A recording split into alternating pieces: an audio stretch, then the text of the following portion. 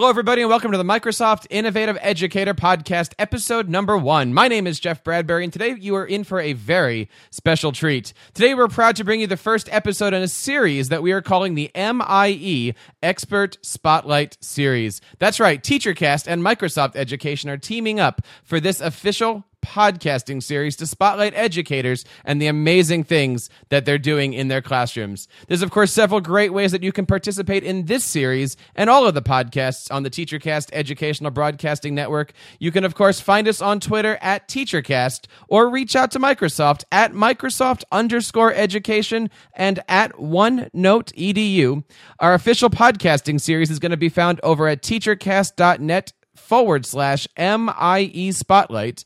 And all of these shows are going to be archived on iTunes at teachercast.net/MIE Audio and on YouTube at teachercast.net/MIE Video. Of course, we want to hear all the feedback from this show. We love it when you make comments to all of our podcasts. You can email us at feedback@teachercast.net.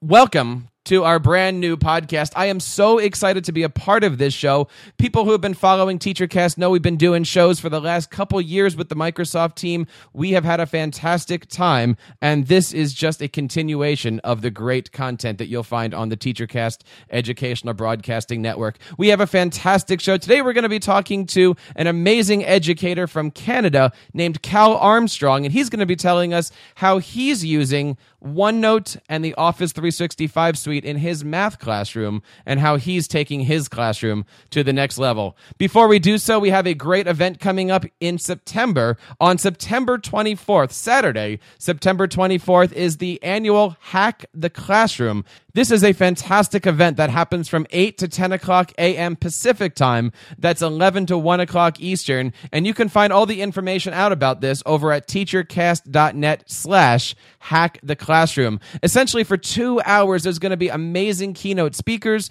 and some amazing presentations from educators from all across the world. And we're going to be sharing with you how to do amazing things with your students. We're going to be teaching you how to hack the classroom. I am proud to say that TeacherCast is going to be a part of that live broadcast. I'm actually going to be out there in Redmond in the Microsoft studios giving you guys the play-by-play audio, the behind-the-scenes stuff of what's going on. I'm looking forward to it. So please make sure that you follow us on Twitter at TeacherCast. We're going to be doing some live Facebook, some live tweets. We're going to be following the hashtag #HackTheClassroom. So check that out. We're going to be doing a lot of great stuff over on the TeacherCast network leading up to that series, and we're actually going to be launching this very podcast right around that time. It should be all up on iTunes and all of your favorite podcasting apps. So check that out. We are so excited to not only be doing this podcast, but being a part of the Hack the Classroom series.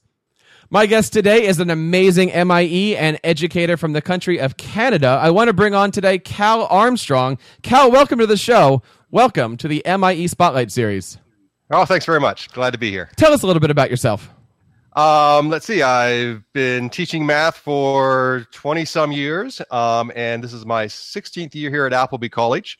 We're a grade 7 through 12 co-ed boarding school, so we're pretty intense here. We go from 8 in the morning till about 9 at night. And I've been an MIE for, I think, 4 years now. And tell us a little bit about some of the things that you guys are doing. And did I hear you right? You go till 9 at night with your school? Well, as an educator, we also go into the evenings into the boarding residences and help the kids study. And they have 2 hours of study in the night from 7 till 9. So yeah, we're occasionally working here at the school till 9 at night. That's amazing. I love that story. I'd love to get into that story a little bit with you there. Now, you said you've been an MIE for a few years now. Tell us a little bit about your journey. How did you get started? Why did you apply to be an MIE? We kind of stumbled into it. We've been using Microsoft for forever. And our national Microsoft liaison, Leah, suggested that because of what we were doing here at the school, we should be more active in sharing it outwards. And part of that process was becoming an MIE so that we would become another voice in sort of that international community. That's fantastic. What kinds of things have you been active with in the MIE community? Well, there's a huge, I mean, absolutely huge community on Facebook, on Yammer, on Twitter, and it's just a continual sort of stream of conversations that span the globe. And a question will get asked in the morning in the middle of Austria, and the conversation will develop across North America and end up in the evening in Australia. And all different perspectives, all different voices that are coming in from schools that are either public, independent, IB, AP, from elementary all the way through to post-secondary. It's a wonderful community, just a group of people that really want to help and really want to improve education everywhere. You know, one of the things that I've often said about the MIE community is it is a family organization. You know, everybody is there to collaborate together. You do have these various groups. The Facebook group is fantastic. And it really does come down to a bunch of educators who like to collaborate together. You've recently published an article on the Microsoft Education blog all about a specific collaboration professional development day that you have. Tell us a little bit about that post. Yeah, I've been really fortunate over the past 14 years to work with the Park City Mathematics Institute. It's a 3-week residential program in Park City, Utah. We gather about 300 mathematicians, which would include about 70 high school, elementary, and middle school educators, all up in a ski resort. And we talk about math for 3 weeks. And part of the things that we do with the classroom teachers is we do new mathematics with them. We do pedagogy with them. We do a discussion of pedagogy. And the third part that we do is developing a resource for other teachers.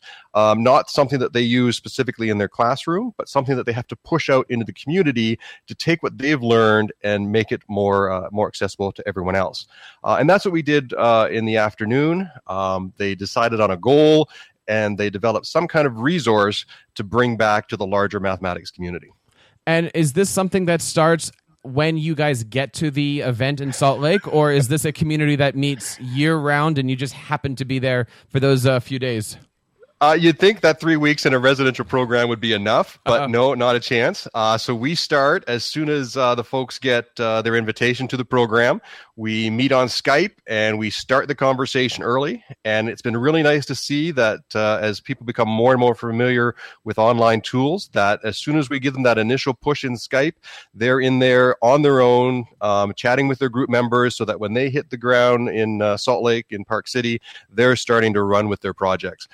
It used to be a real hassle trying to squeeze that into 3 weeks. And now, because we're sort of time shifting backwards, they can get a lot of that discussion and brainstorming done, so that when they meet in Park City for the first time face to face, they've actually got a lot of that pre-thinking out of the way, and they're starting to look at product. Now, as far as the collaboration, like you said, before starting there, you guys do everything through Skype and your videos, and is there a tool that you guys are using to keep your work organized? For us, we start off with a whole group OneNote, and we put all of that content in there. So as soon as they come into the Skype conversation, they get the link to the OneNote. We open it up. We sort of show them where everything is and how they can drop their own material in there. And then once their groups are decided, they then get their group OneNote that's, again, a private space for them to develop all of their content. It's really handy for me as the guy who has to organize everything to have my finger in all of their little pots all the way along, regardless of where they're located. And they could be from Jordan, they could be from Turkey, and all across the United States and Canada. So it's nice that they can add all that content ahead of time, and I can actually see what they're doing as they're doing it. Now, the one thing I noticed about your blog post is you ended it rather oddly, in a way that I've never seen another blog post end, I should say. Tell us a little bit about that last paragraph. I'm trying to set you up here for a little magic here. I'm trying to remember what the last paragraph was. I'm assuming writing it in Billings.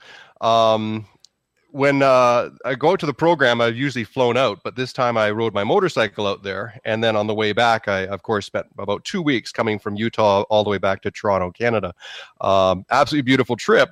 But of course, I was asked to write the blog post along the way, and all I had with me was my phone. So I dropped into the Billings Public Library and asked to use a computer, and brought up Office 365, brought up all my OneNotes, and was able to compose everything, grab screenshots, all within that Office 365 space, courtesy of the Billings Public Library. And it's really important to kind of make that point, right? I mean, here we are working in a collaborative environment, working on professional development, knowing that you don't have to be tied down to something. Let's transfer that into the classroom experience. You've got kids that are in a classroom, out of a classroom, in their dorm rooms. You're working with them probably in open common spaces like libraries. How easy is it to work with those students knowing that you have a cloud-based platform that it doesn't matter if it's a desktop, laptop, phone, tablet, everywhere you go, your content's available for teaching those kids? I mean, that's it's actually something that we've forgotten at our school. We're a one-to-one program, and we've been using the OneNote class notebook now we're going on 5-6 years. We've forgotten that people don't work that way. And so for us, it's the kids walk into the classroom, they move into the OneNote class notebook space, and they never leave it for the rest of their academic career here. Everything goes into their OneNotes, and the teachers interact with them face-to-face within the OneNote, and it's just a fluid. Fish don't realize that they're in water, and we don't realize we're in OneNote half the time. Just the way we work and the way we breathe. The biggest shift, of course, is when I show up in Park City, and I'm at a one-to-one school, so we all have the same environment. We all have the same physical objects we're working with. When I come to Park City and work in OneNote, they're on absolutely everything. They're on iPads, they're on Windows computers, they're on Mac computers, and there's some Android tablets running around and all different types of phones. So it's a different environment at Park City, and it takes a little bit, about a day and a half, for them to become sort of comfortable in that OneNote space. So it's always a good refresher to me to realize that the rest of the world isn't working in OneNote the same way we breathe it here.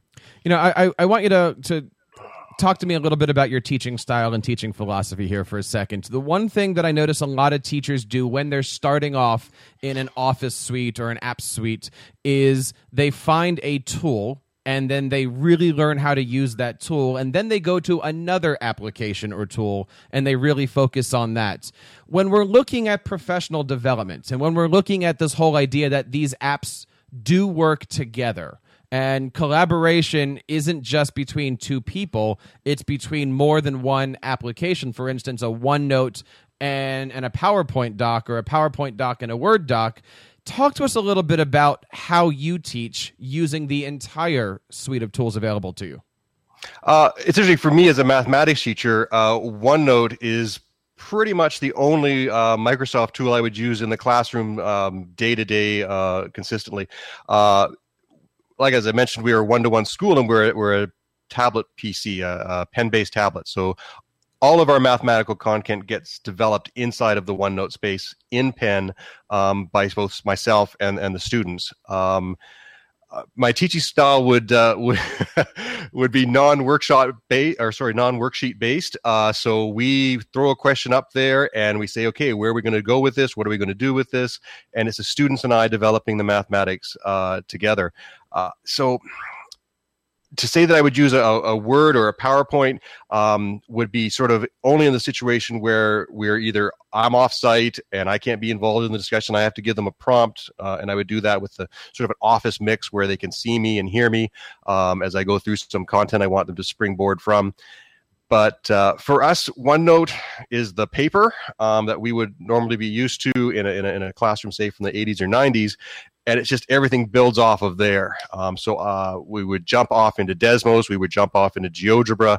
It's, as I said, we don't realize we're in OneNote all the time because it's basically the paper that we would just be familiar with if we were to open a binder 20 years ago.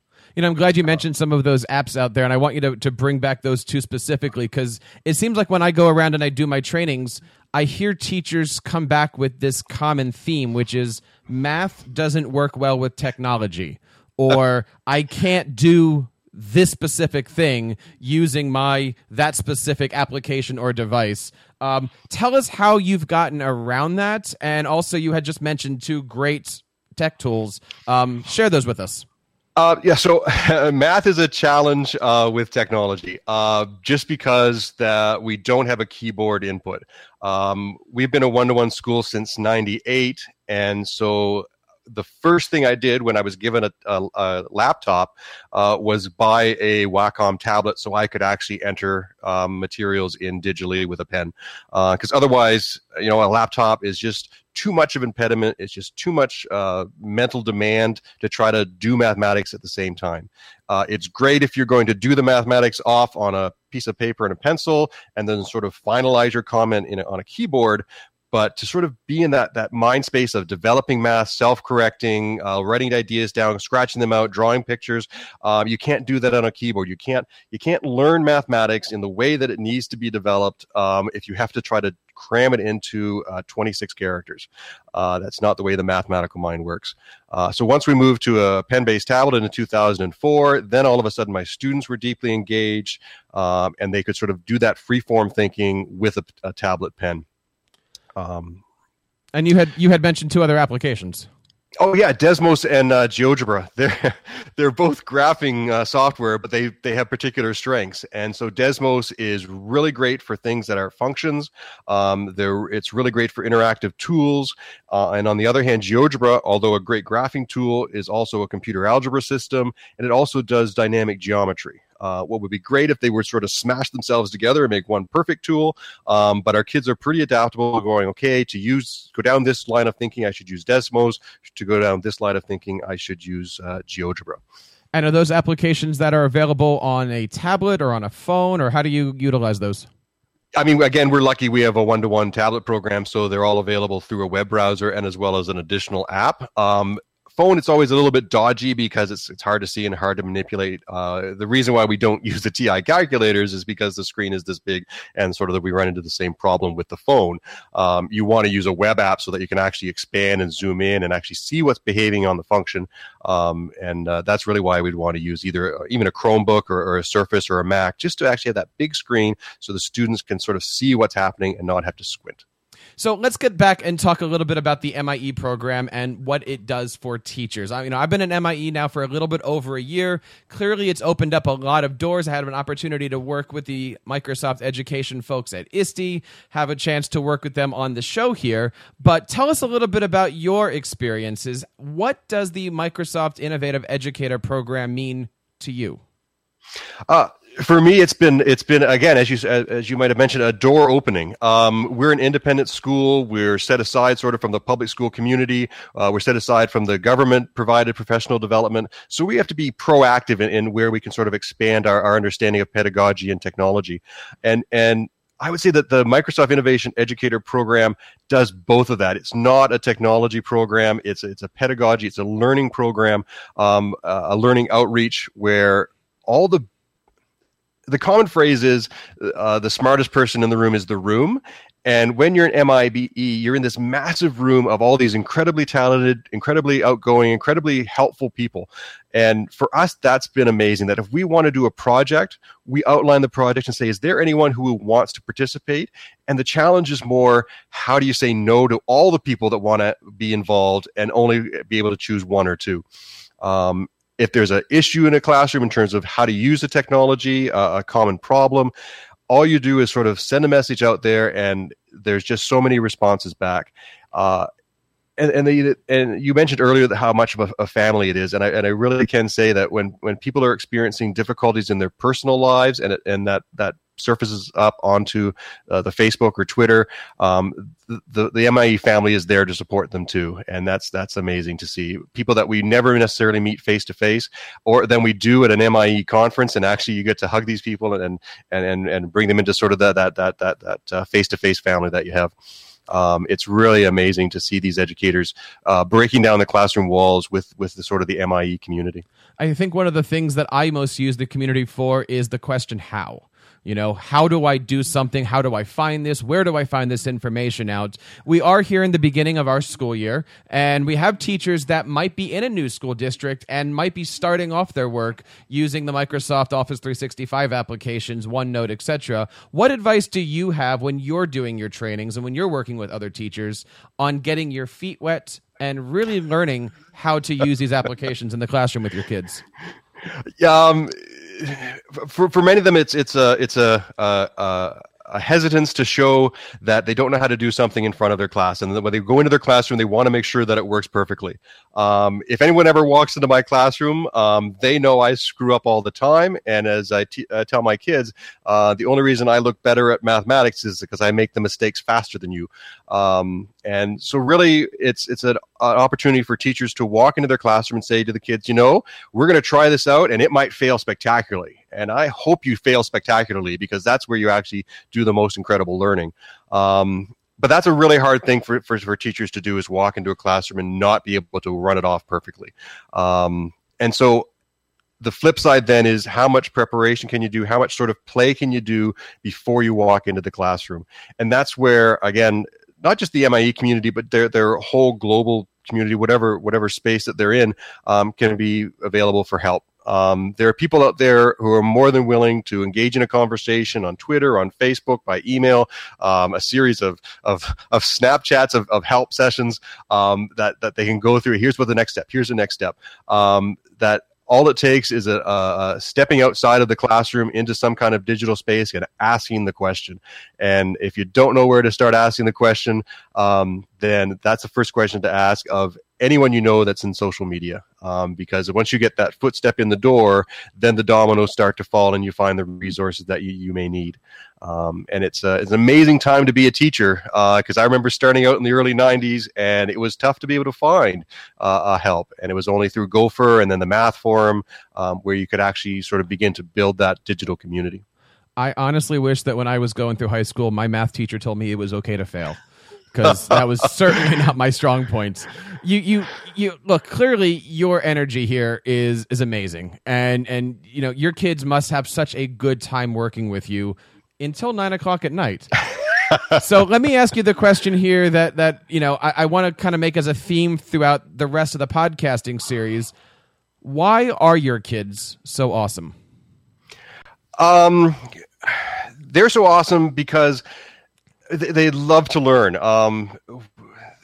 I'm really fortunate that they all come in with the same device and the sort of the same environment to work in, and they walk into the room, and there's no question that they come in sometimes afraid of math, with a background that maybe wasn't successful, and maybe a more, and it's not a judgmental thing, a more traditional classroom where the teacher showed them what they were supposed to do, and that's the way they've learned mathematics.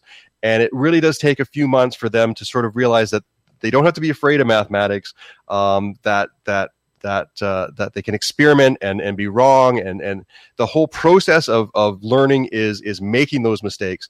And it's nice that they feel comfortable enough to be able to sort of make those mistakes all the time and engage in a conversation with me about why they may be right.